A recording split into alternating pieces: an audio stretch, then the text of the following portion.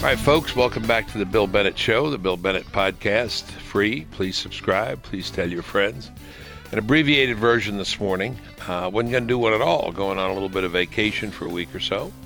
But in light of events, figured needed to do it. Needed to talk to you and get your reaction. I'm here with Chris Beach. Chris, good morning. Great to be with you, Bill.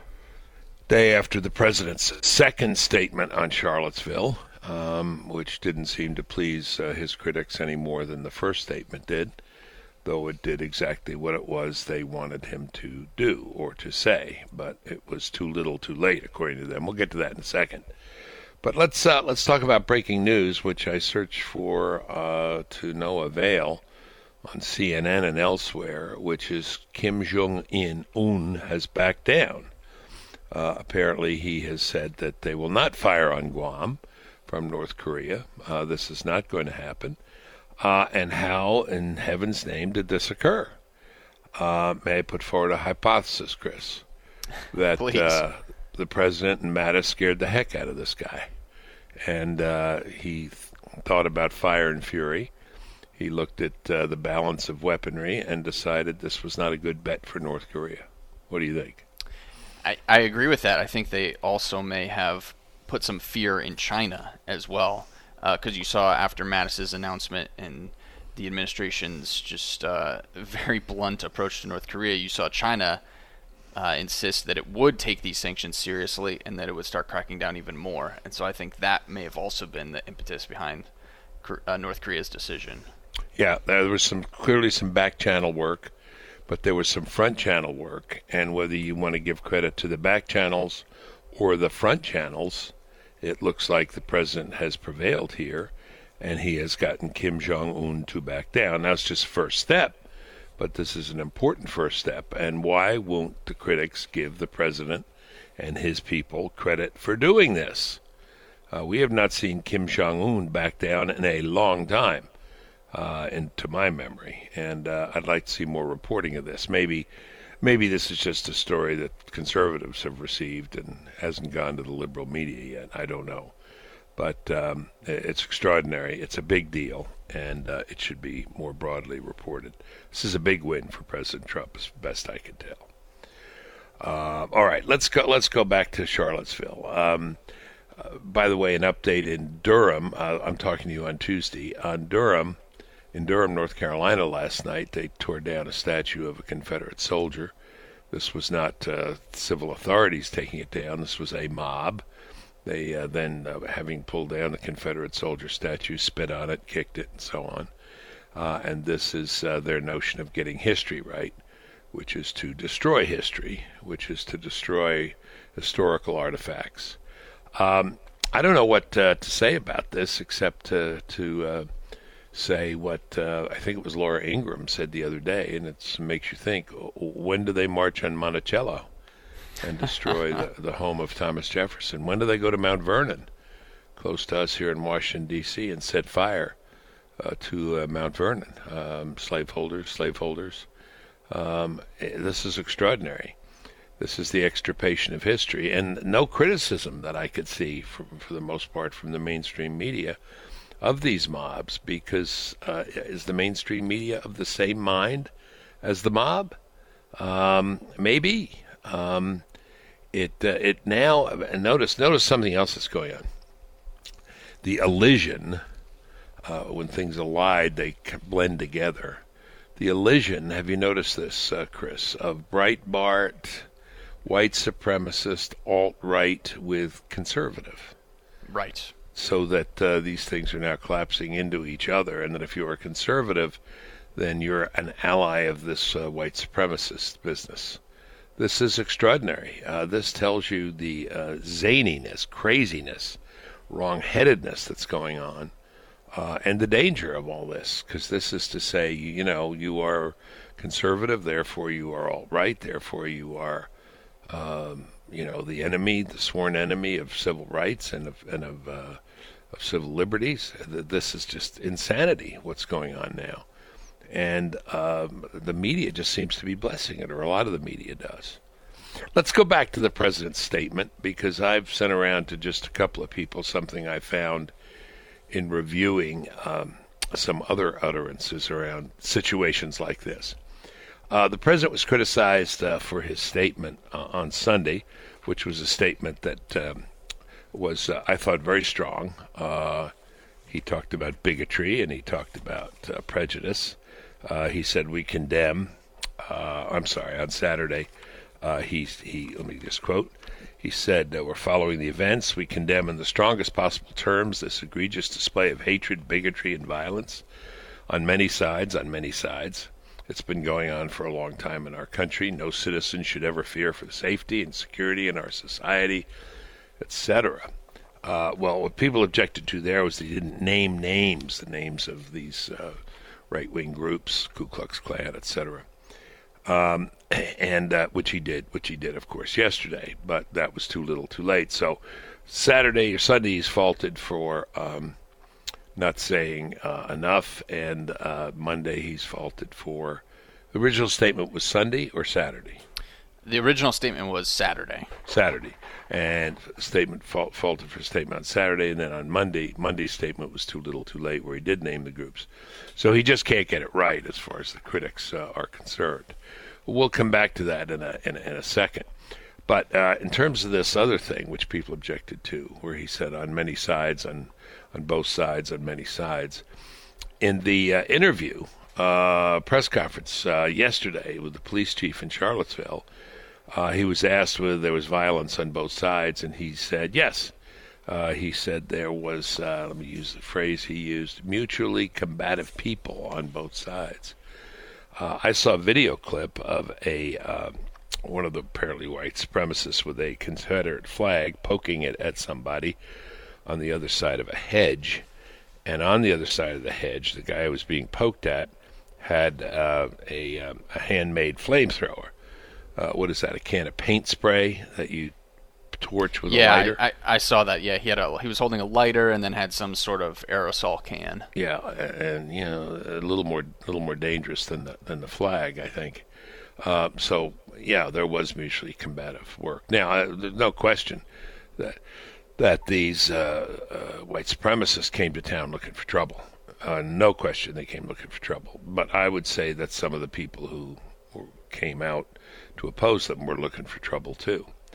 One other comment before I come back to the statements, which is police delayed. They delayed considerably. I don't know what the time frame is. I'm going to say an hour and a half. These skirmishes were going on for a long time while the police were watching and didn't intervene. And the police chief yesterday really didn't defend himself against that. They asked if he had any regrets about his movements, and he said, yeah, there are a lot of regrets. He didn't specifically say he regretted this, but they were standing on the sideline watching. And the minute that the violent clashes began, the police should have intervened and said, that's it. It's over. Demonstration's over. March is over. That's it. Go to your respective corners. But they didn't do that. Anything you want to fill in there, Chris? Yeah, you're right about that narrative, and Terry McAuliffe, when he was asked about it, had some interesting responses. He basically said, I thought we did a good job. It could have been worse. Newsflash, someone died, and many people were injured.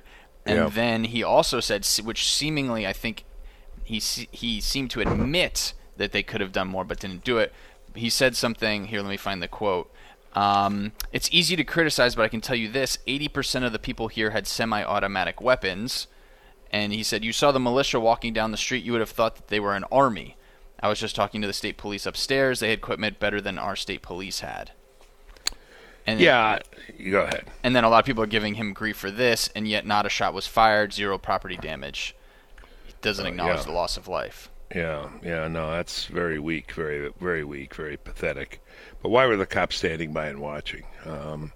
Especially if they have arms that...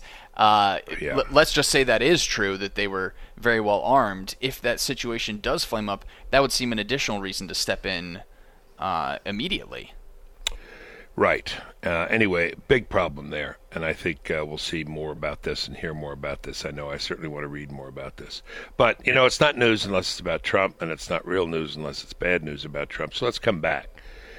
He is condemned because he says, "We condemn in the strongest possible terms the egregious display of hatred, bigotry, and violence on many sides, We have the audio, Bill. Not being specific. Let's hear it. But we're closely following the terrible events unfolding in Charlottesville, Virginia. We condemn in the strongest possible terms this egregious display of hatred, bigotry, and violence on many sides. On many sides. It's been going on for a long time in our country. That's it. That's enough. Okay. On many sides, it's been going on for a long time in our country. He is criticized, the president's criticized for not being more specific and not identifying with the real problem, which is on the right and the white supremacists and so on. Well, I went back and reread President Obama's remarks on the day after the Charleston massacre, the massacre of the people at the AME church by a white supremacist. And interesting remarks, thoughtful and careful remarks President Obama. First of all, he talks mostly about guns and gun control and people having easy access to guns. He doesn't talk about white racism and white supremacism and Ku Klux Klan and the fact that this guy was a nut on these subjects. But this is what else he says. Do you have that cut from President Obama where he says this is not the first time? The fact that this took place in a black church obviously also raises questions about a dark part of our history. This is not the first time that black churches have been attacked. And we know that hatred across races and faiths pose a particular threat to our democracy and our ideals. Okay.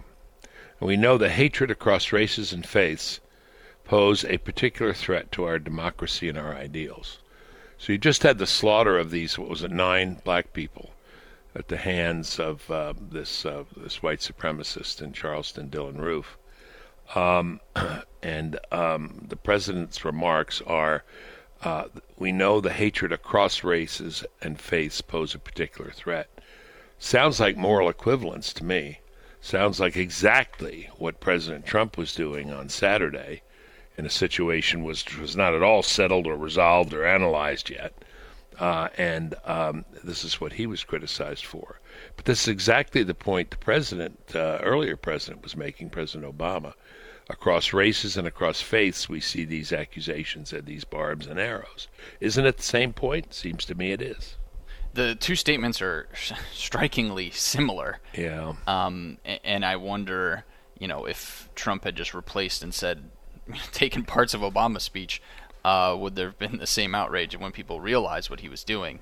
But I think it's interesting to note that a lot of people, and I'm trying to remember back to the shows we did in the wake of Charleston, a lot of people gave President Obama credit for not jumping on or playing the race card right away. Yeah. And then you remember the eulogy he gave in Charleston. A lot of people thought that was one of the best speeches he gave. Yeah. And at a time when racial tensions in the country were very high, he didn't emphasize race, and I think a lot of people applauded that here. And yet, what we have with the Charlottesville situation is the opposite. People want the president to emphasize race, don't they? Yeah, and call his failure to do so a sign of his own racism. By the way, is there anything more obvious in the world than the fact that this cosmopolitan New Yorker, Donald Trump, who deals with people of all sorts, of all types, of all races, of all ethnicities, has for 30 or 40 years, doesn't give a darn about people's race or ethnicity? Isn't that obvious? I mean, this is what troubles some conservatives during the campaign. That remember Ted Cruz talking about New York values. Right. I mean, criticize the president for New York values. When it comes to people's life and lifestyles, gays, transgender, President Trump couldn't give a darn. It's obvious, and in that he may part company with some, more conservative people, more religiously conservative people. But that's who he is. So this is a bum rap. that he's being given. But what they're doing is just allowing him not to win, just not giving him the chance to win.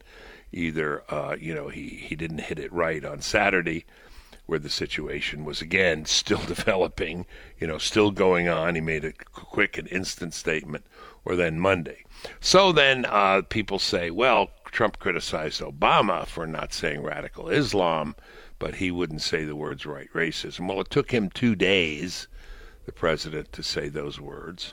And remember that it took Obama 8 years, and he still didn't say the words radical Islam.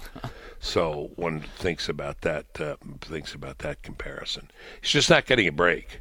It's almost tempting not to even analyze objectively what's going on now, because it is so clear what the bias is. It is quite extraordinary. Chris? Yeah, not to mention Attorney General Jeff Sessions comes out and says the Department of Justice is going to launch a federal civil rights investigation. They're looking to charge the domestic terrorism. I mean, this is the day of or the day after the rest of his administration is saying things that the media don't want to give him credit for either. And I'm worried about, the continuation of this, because I don't know if you saw, but some of these white supremacist, white nationalist groups have events planned at college campuses this fall. Already Texas A&M came out yesterday and canceled one of them. But these things are going to go on, and I think these issues are not going to simmer down. No, they're not. And of course the left will feel empowered here by all the fuel that the media is giving it and all the support. In this thing we started with last night in Durham, not only was the statue of the Confederate soldier torn down, the mob was, some of the mob were jeering at the cops and yelling at the police. We will see more of this from the left. And then we will see if the media is prepared to criticize the left on the same grounds it criticizes the hard right. But watch for a few things. Watch for the left to be energized by this. Watch the media to keep up the drumbeat against Trump no matter what he says or does. And watch the elision of conservative, alt-right, Breitbart, white supremacist. And, an interesting kind of background thing here is this whole, is it James Damore, the Google guy who wrote this memo? Right. This apparently a BA in biology from Harvard, this kid who wrote this thoughtful memo raising serious questions, who was just totally dismissed for his views. This is a background issue as well, worthy to explore. Go ahead. Right, and I think this also raises issues, and I'd be interested to get your take on this, of identity politics and the future of American politics. I think that we talked a lot in 2012 about Barack Obama's victory as one of and because of identity politics. Yeah. He won margins of young people, blacks, women, minorities, gays. He won them by overwhelming majorities, and people thought, Democrats thought, oh, this is the future. We are never going to lose. And then things quickly changed, and we're back to a place where it's interesting that Donald Trump is seizing on a message that seems to resonate more with the broader country, and Democrats are still focused on identity politics. It's a good question. Is the future going to be Martin Luther King, judged by the content of your character, not the color of your skin or your identity in the identity politics sense, or is it going to be a politics of identity politics? We did that piece in 2012, right, about the election. Right. That's right. And maybe we can put that up on the website. Could we put a link up to that? Sure. From CNN 2012. People can, CNN. Remember, I used to work for CNN. Remember that? Yeah. Okay. A long time ago. All right, folks, that's it. I am heading off. Going to take a week or so. We'll be back with you. I'm not sure we'll miss a beat. I think we'll be back on next week, toward the end of the week. But anyway, I needed to comment on this. And Chris, I appreciate you joining me. And thanks very much for listening. It's the Bill Bennett Show, Bill Bennett Podcast. Please subscribe and tell your friends.